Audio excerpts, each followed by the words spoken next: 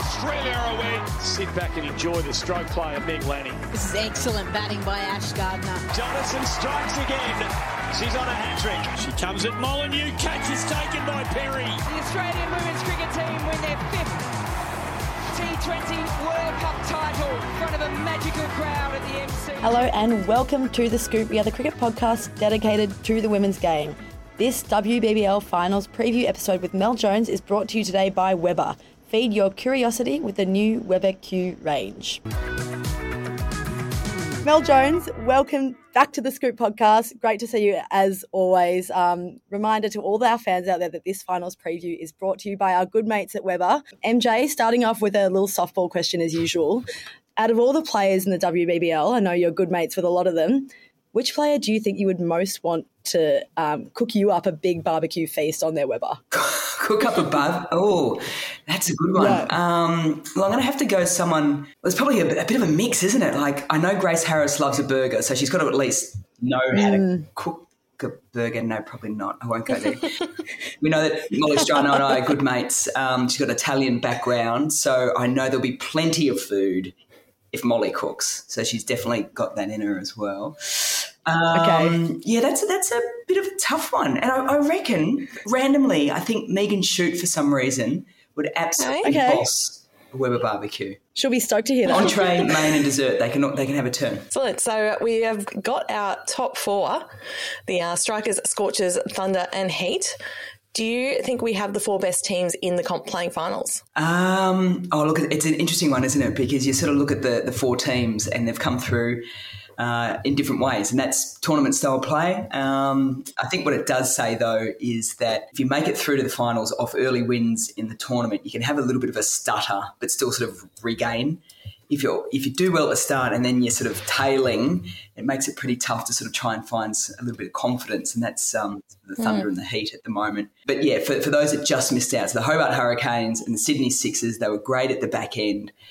They just left themselves far too much to do. So it's just, I guess, a lesson learnt for teams is that that's how you get through to finals, isn't it? You've got to be reasonably consistent throughout, but you've really got to make sure that you get some good wins under your belt in that first half of the season. So looking back on it all, I probably do think that the best four in there, Brisbane have been consistent all from the last 6 seasons.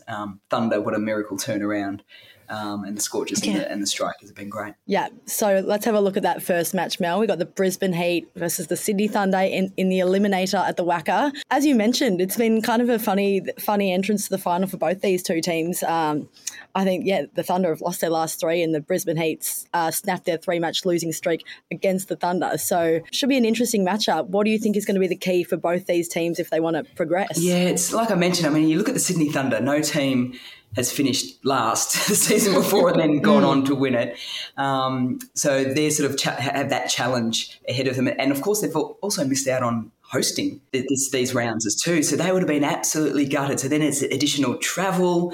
The Brisbane Heat decided to go home first before then to find out where they were travelling to, so to have that little bit of extra rest at home. So they both have those sort of travel issues coming in.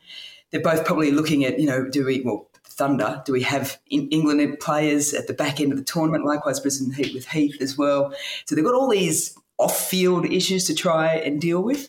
So if they can sort of get their heads around that and get on the pitch, I think for the Brisbane Heat, their inconsistency has probably just been in the way in which collectively the team has looked on the field. I think they've been a bit of a roller coaster ride over the last couple of rounds. I mean, individually, they've got some of the best players in the competition, but it just doesn't feel as if they've just strung together key partnerships or been a bit sloppy in the field, those kinds of things. So if they can get that right, I think it's going to be absolutely critical for them. For the Thunder, I mean, you've got Chamari Adapadu in the top of the tree, who's probably been, arguably the best overseas player in the competition. Love the fact that they've got 2 key lefties in the top order for the Sydney Thunder as well.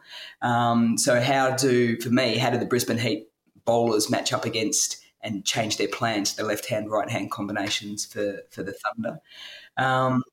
And for the Thunder, in terms of their bowling, Mudazine Cat probably hasn't had her best season with the ball, but you look at Lauren Smith coming back into the side in the last 7 games has been brilliant. And then Sam Bates, who hasn't still, trying to look for that 100 wickets, but she has been miserly. So there's pressure there as well. So some fantastic sort of group matchups, batters versus bowlers, but also individual matchups as well. Yeah, I know the Brisbane Heat obviously have so many batting options, and it feels like they've kind of been shuffling things around pretty much every match. Georgia Voll was at 3, now she's at 9, I think, in their last game.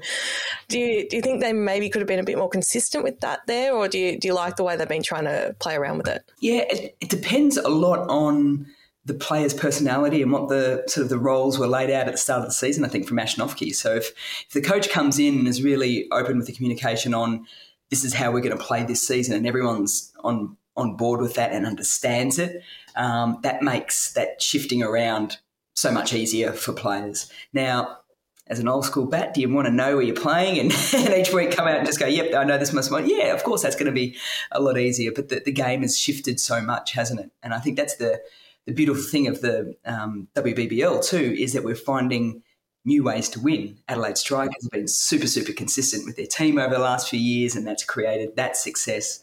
But teams have shuffled things around. The Scorchers have done that with Sophie Devine and the like, and they're still winning games as well. So it's all about that communication piece and making sure that the players are completely on board with it.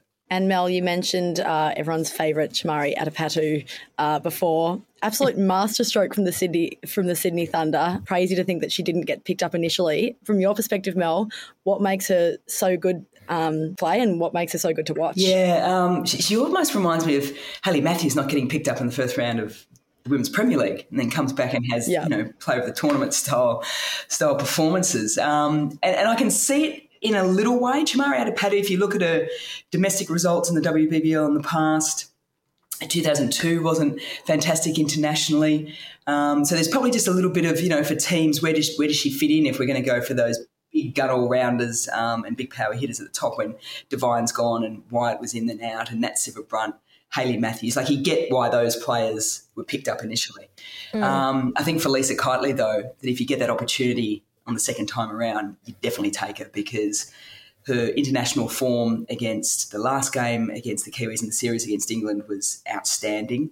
And I think when you look at the lineup for the Sydney Thunder too, she can slot in at the top if Phoebe Litchfield comes down at 3. And we've spoken about this on air. She's the big dog, and I think she really loves that. She's done it for Sri Lanka for so many times.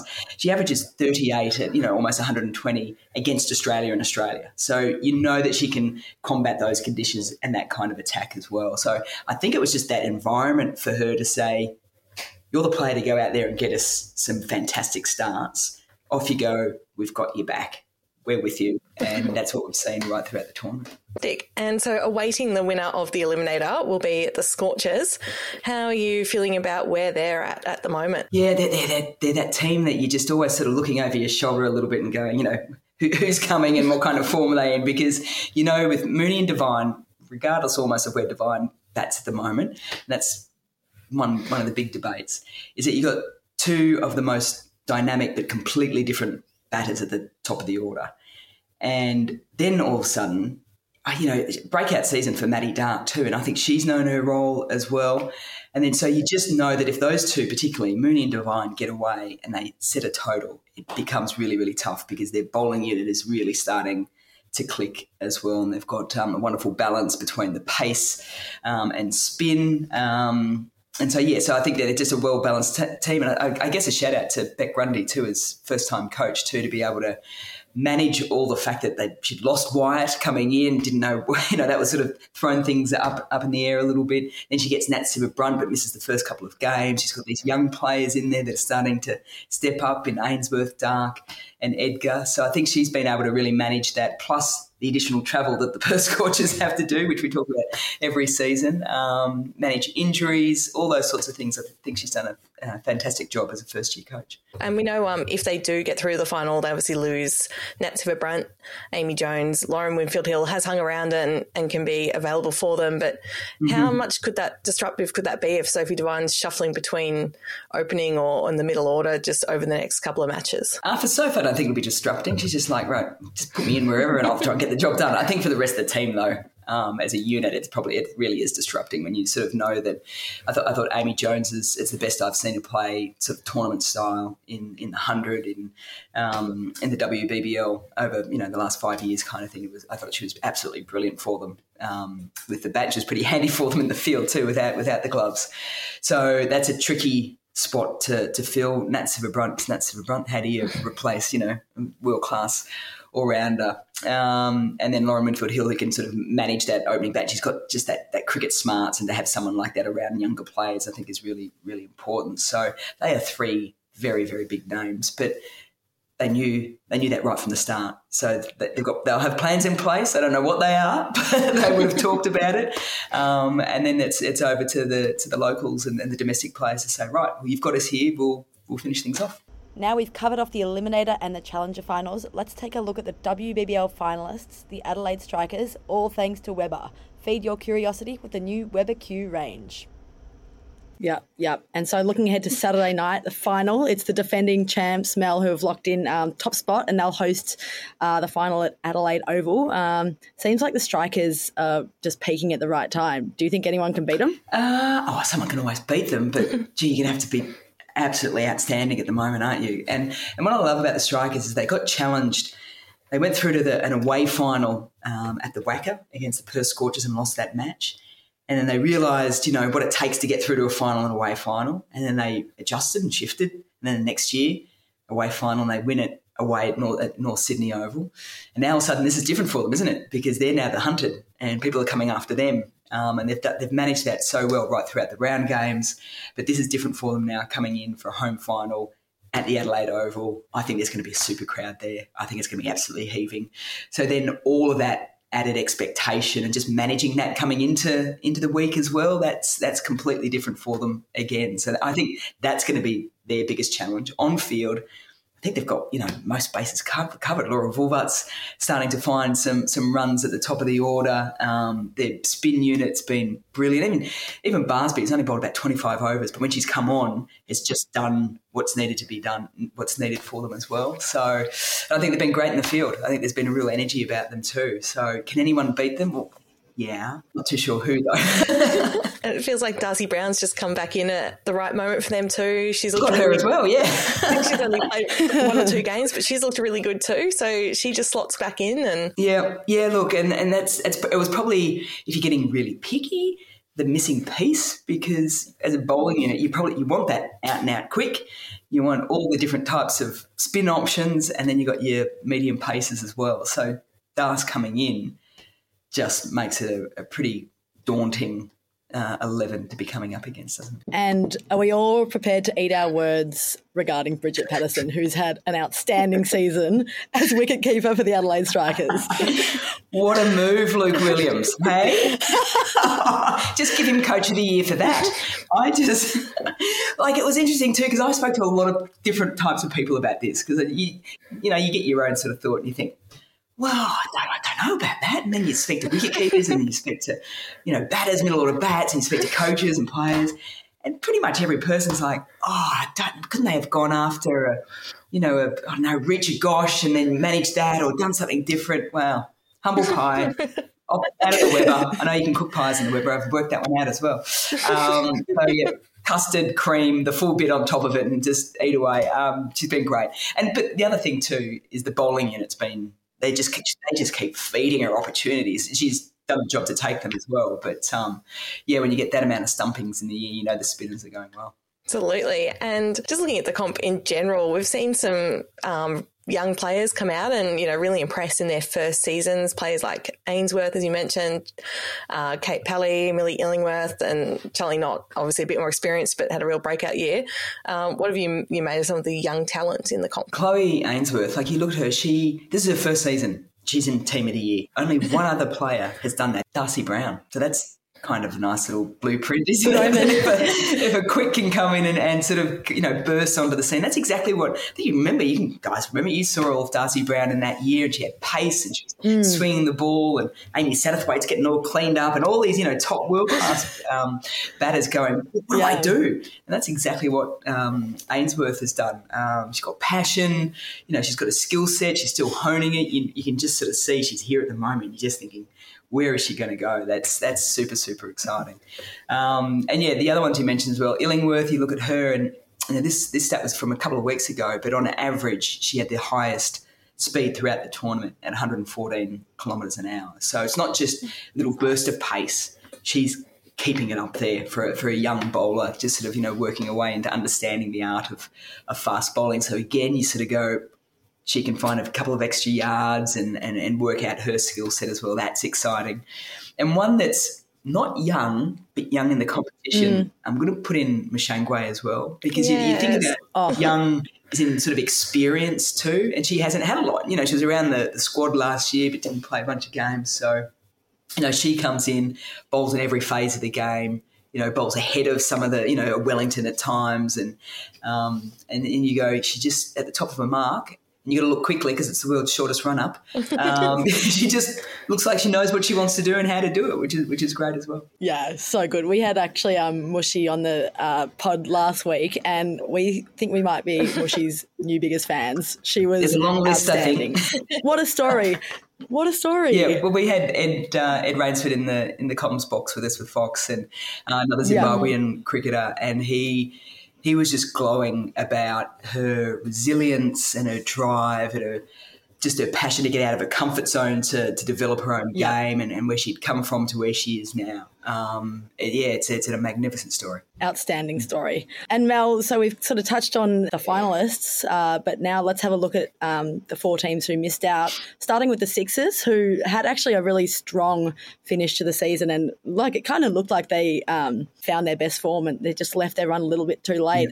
Feels like they'll be maybe ruining start to the tournament they had. 100%. It's a little bit of a shock to the system. It's like a big slap across the face, though, and you lose one Eccleston, so all of a sudden your whole draft process gets thrown out, and you're almost trying to replace 2 for 1 there a little bit, aren't you? And then Elisa Healy's finger after round 1, so that shakes things up. And I know Charlotte Edwards is one of the best coaches in the world, and that wouldn't have phased her. She'd just keep it calm. That's 2 big names to try and fill. And then they just had those couple of senior players that didn't find their best form for the year. So it was tough for that top order with Bates and Burns trying to find the combinations. They'd swapped over the openers to try and manage it all. Brown was taken out of her best spot probably at 7, where she can hit a bit of power and put up the order. So that was always going to be a little tough for them. I think what they did find, though, and it'll be interesting for next year, with Eccleston hopefully fit, is that Chloe Tryon probably showed what she can do at the in that sort of number 6 or 7 spot, depending on the overs coming in, and I think that's allowed her a little bit of confidence to say, okay, I know what I can do in these kind of competitions as well. And then their bowling unit probably didn't stand up completely under the pressure sometimes. Gardner was great with wickets, but it just goes to show that when a couple are out of form or not on fire on the day, you need players to step up, and they didn't have that at the start of the tournament. At the bottom of the table was probably a team we didn't pick to be there with the Renegades, just the 2 wins with a team that has Harmanpreet Kaur, Hayley Matthews, Tammy Beaumont in there. Where to now for them, and what do they have to do to try and get themselves back into finals? Yeah, well, they get 2 of their homegrown Victorian domestic players fit and firing, don't they? Valemic back in, bowling pace.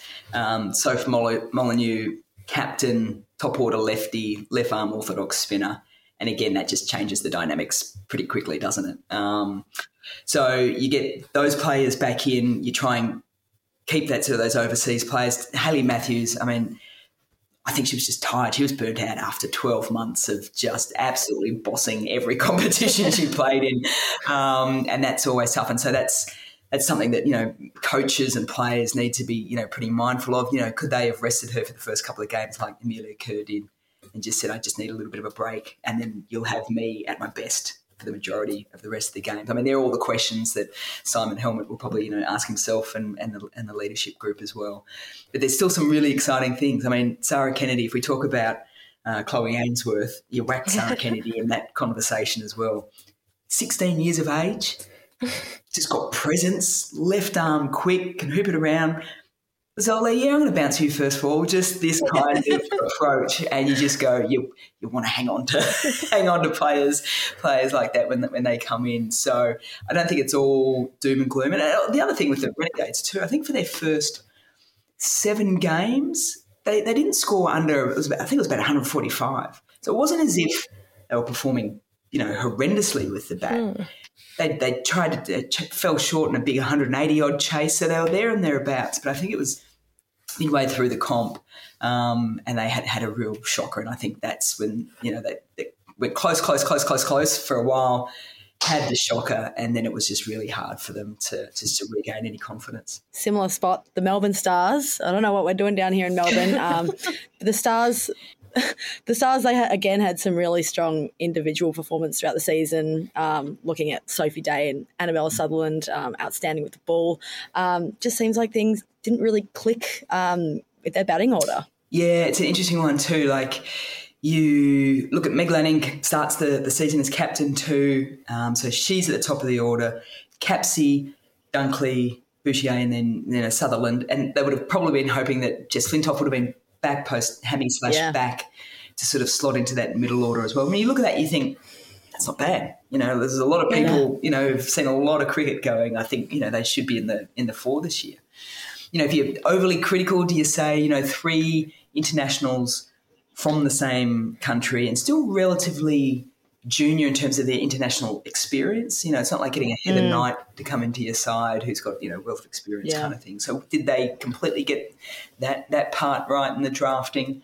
On the flip side, they could have come out and smashed 1,000 runs and, you'd be saying, yes, they didn't get it right because it's this new, brave, fearless kind of way. So 3 quality players, didn't see the best of them, but we certainly will over the next couple of years. I think the standout for me was one, Sophie Day, just outstanding. And she played so well. We had her on comms the other night, and she said Meg Lanning in year 1 and the confidence that she gave her as a player late into cricket to bowl in tricky conditions meant that she could really star and shone this year. I thought was outstanding. And then Annabelle Sutherland, first player to go multiple seasons of hitting 200 runs and getting 20-plus wickets, and then the captaincy at the back end of the season when you lose someone like Meg Lanning.